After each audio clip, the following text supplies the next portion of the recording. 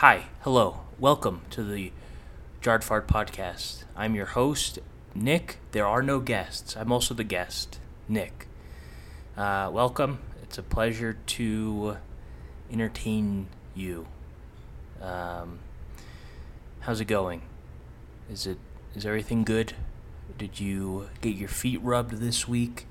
Did you jerk off? Did you flick your bean? Are you in a good state of mind? I hope so. I'm not in the best state of mind personally. Personally, my mind is a bit all over the place. I don't know. There's a novel that I've been working on for the last few years. It's kind of going to shit. I'm just kind of, it's imploding before my very eyes. And I don't know. I don't feel creative. I don't feel fulfilled. I just kind of feel yucky, but I don't know. I woke up early today, not by choice really. My body just kind of woke me up at like 5 a.m. Tried to be productive, did a little journaling, made a little brekkie, some avocado and fried egg with that expensive olive oil. The top shelf shit, and then try to sit down and write, and I just could not do it. Like, just everything I've just read, stuff I had written, it was shit. I tried writing stuff, it just felt like shit. I mean, some of the stuff felt fine, but it was just like, I don't know. I almost feel like just beating a dead horse a bit. It's just very, like, not coming out the way I would like it to. Much like this podcast. Much like my bowel movements as well. But, yeah, just not feeling the way I'd like to feel about the creative output that I'm doing, which kind of sucks, you know? Especially with this like novel that I've been working on for, I guess it's been 4 years, come up on 4 years, probably around 4 years. I don't know. I mean, it's, I guess it happens, right? You fall into a slump. You just have periods where you aren't as productive as you are. But I mean, this has been going on for a couple months now, honestly. I mean, there's just bouts where I'm just more fed up than other times. But things have just not been clicking the way I'd like them to be clicking. Which kind of sucks. And then, you know what I think it is also, why I'm feeling it so acutely today, is that I spent a bit of yesterday evening just watching Brian Johnson. Is that the guy's name? I'm not going to look it up. But he's the guy who created Braintree and Venmo or whatever, PayPal, I don't know. But that millionaire who is trying to live forever. He's got like he takes all his biometric markers, and every fucking thing in his life is measured. Which is a pretty crazy way to live if you think about it. I mean, I guess he's like an ex Latter-day Saint. So I mean, I guess, like, you know, he's got a good baseline for crazy. You know what I mean? It's kind of like when you're a kid, and you know, if you decide to join the freshman football team, or to spend the summer watching Netflix, that kind of gives you a base body. So you're starting off with either freshman football body or Netflix and chill body. And I'll tell you, one of those isn't as fit as the other. But it's a little bit like that.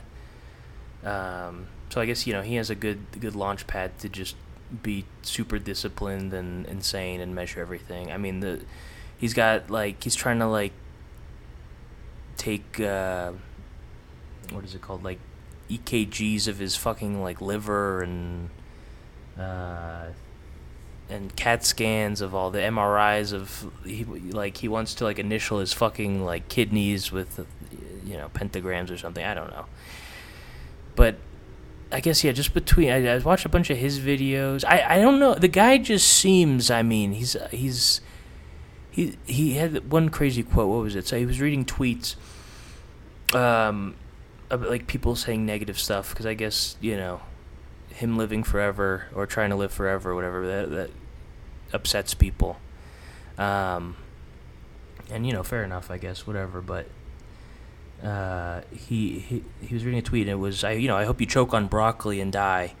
And his reaction to that was, the world's filled with irony, blah, blah, blah. That's probably the way I will die. If I die. He said, if I die. Whew. Whew. That is a crazy thing to say. That's like something that, like, a 10-year-old says. Like, he's like one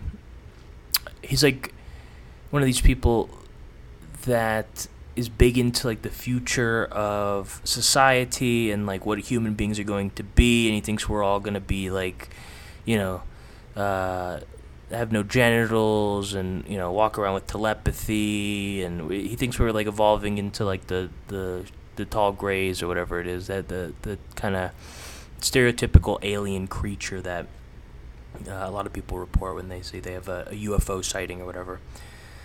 But I just don't see it. I mean, these people sit around insulated in his Los Angeles palace. I don't think he's seen somebody with a net worth below, $10 million in probably like 5 or 10 years. I know people like this who believe that in, like, transhumanism, and that society is great and everything's going to be great, and maybe that is just the feeling you get when you have hundreds of millions of dollars and have completely insulated yourself in, like, a padded room made of Lululemon, like Lululemon cushions, because I just don't see it. I mean, maybe it's just the way I'm feeling. I'm feeling a little down in the dumps, a little frustrated, but I mean, I just don't see how this goes to everyone being a fucking a gentleman or a a smooth-skinned, fucking big-brained, levitating, enlightened being. And honestly, why do you want a world like that? I have friends who are just like, yeah, utopia. That's what we want. Utopia disgusts me. In Utopia, can you come on a girl's face in Utopia? You know what I'm saying? Are there farts in Utopia? When you say Utopia, I kind of just think of, this like classical, futuristic, Atlantean-like world. That's encased in glass, and everyone's just has a high-watt smile, and they don't have to cut their fingernails anymore, and everyone has the same uniform. It's like, something like that. Like I guess I don't really think of I'm not a believer in utopia. I mean, most of any utopian fantasy is pretty easily seems like a dystopia to me. And you know what? Dystopia also seems kind of fun. From a lot of, dystopia is fun because you have this tension, in all the movies you see of dystopia. There's this fun little tension between the haves and the have-nots, and there's potential there for a revolution, for some kind of change, for good things to happen amongst all this shit. You can still go out to the junkyard bar and drink fucking jet fuel with the boys and have a good time, and your life might be shit, but at least it's it's not terrible for a little bit. and or you can get your shit together. You can assassinate an elite. Not that us peasants would ever want to do such a thing. I mean, we love our leaders. We love where we live. We love our leaders. But in a utopia, it just seems like such a stasis of, oh, thank you. It's so nice to see you. Oh, pardon me, no pardon.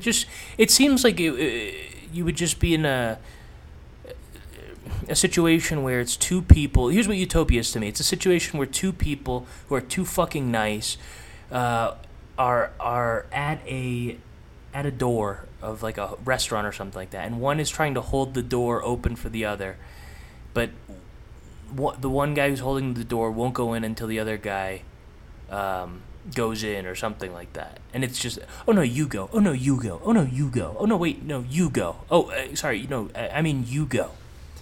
I mean Hugo. Stupid. But that's what it seems to me. It seems like it sucks, and I hate those people. Just fucking have a little self. Have you ever heard of selfishness? Have you ever heard of doing something for yourself? Just fucking slam the door on a guy. That's kind of fun. You ever do that? That's kind of nice. Just slam a door on somebody. Don't hold the door open for somebody. Just to do something different. You know? It's it's like that thing in Notre Dame Underground, Fyodor Dostoevsky. It's a slim little novel. I would recommend it. But there's basically a passage in that where the main character, just to do something, just to see what it would be like, just walks into like a high-ranking official. He's like a peasant, alcoholic peasant living in an attic, not unlike myself. And he just walks into a high-ranking officer just to see what would happen in feudalistic Russia, which is pretty wild. And there's this whole piece in the book that it's like, people will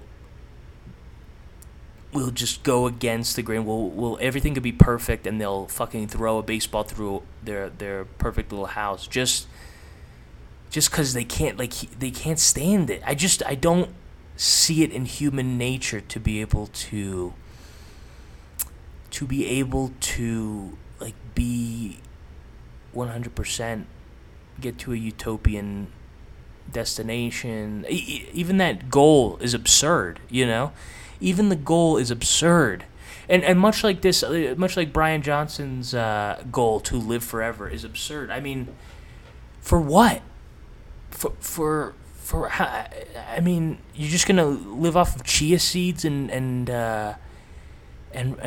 fucking like avocados for the rest of your life. I mean, he showed one of his meals for the day, and they're just served. This little, I don't know what she is, Chinese lady, Asian lady, whatever, comes in every day with these metal tins and just delivers him and his son, who he lives with, who's just like a miniature version of him, soft-spoken, looks, I don't know, I doesn't look like he has ever fucked in his life. He's like you know what, he's a 17-year-old kid, God bless him, I don't want to know.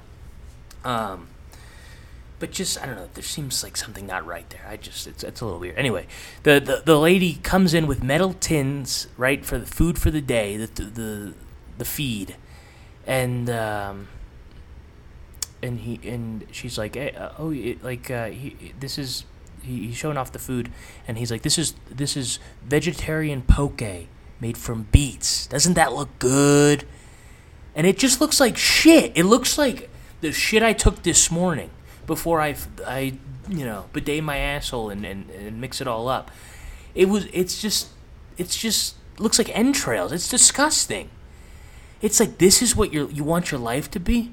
An endless world where you're just eating beets from a tin can? I mean, what is it for? This is the utopian future that you want? And he's like, some of the best things in my life is we sit around and we talk about the future while we play Catan. I mean, Jesus Christ, dude. I mean, listen. That's not fun. That doesn't seem fun. That doesn't seem like a good time to me. The future, who cares? I mean, I don't know. I just feel like no one's ever really put my future in mind on the societal level, you know? No one's ever given a shit about where society's going to be in hundreds of years, and they've done like a good thing, you know.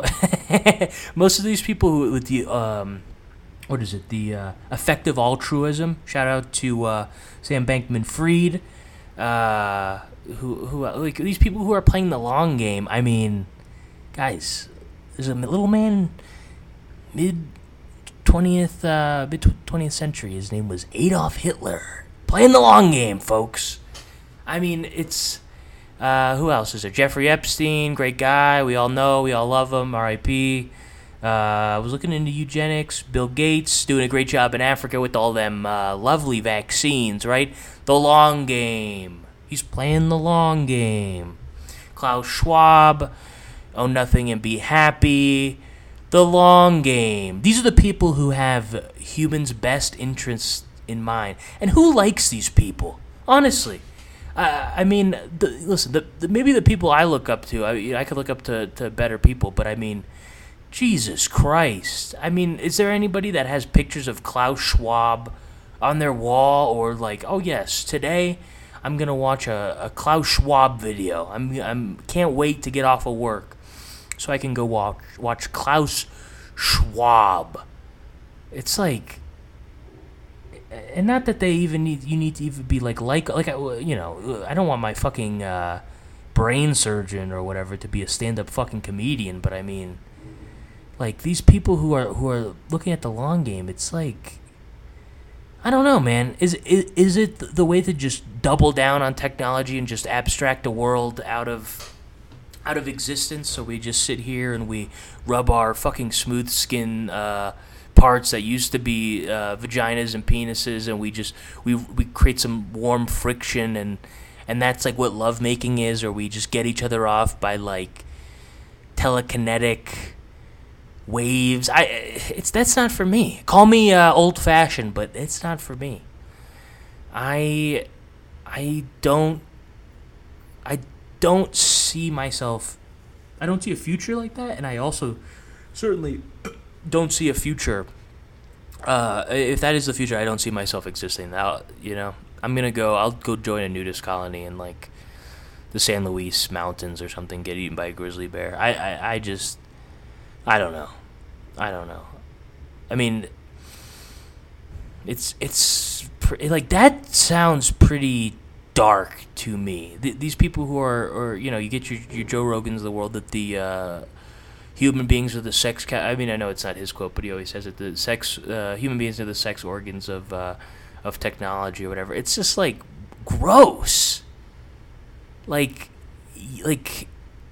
that's what we want to be. I mean, listen, I like my penis and all, but I don't want to be the sex organ to PayPal, the sex organ to whatever fucking startup, you know. I don't want to be Tesla's, you know, asshole. I don't want to be, you know, I don't get my nipples twisted for Apple. That's not who I am. I'm not gonna do that. I already feel now like there's too much technology in my life. I already feel like it's ruining my life now. I don't know. I'm down in the dumps. I don't mean to be a Debbie Downer here. I'm just trying to. It's where I'm at. Let's see. Yeah. So this is. I'm gonna start releasing 2 podcasts a week, I think. I just kind of want to get my reps up. I just want to get my reps up. Want to get more proficient at doing this. Want to get a little bit more confident talking into the ether. And you know what? Like, I mean, I've been listening to... This is how much of a fucking emo mood I've been in. I've been listening to Dion's Only You Know, like, all morning. Probably like 3 or 4 times. And, I don't know, something that that I was thinking as I was listening to that song is that it's so weird that I have spent so much time trying to write a novel. I've read a lot as a kid. There's authors I love. There's, some great moments I've had in books. And it's great. Reading is a wonderful experience. It's great. But I've spent so much time working on this novel.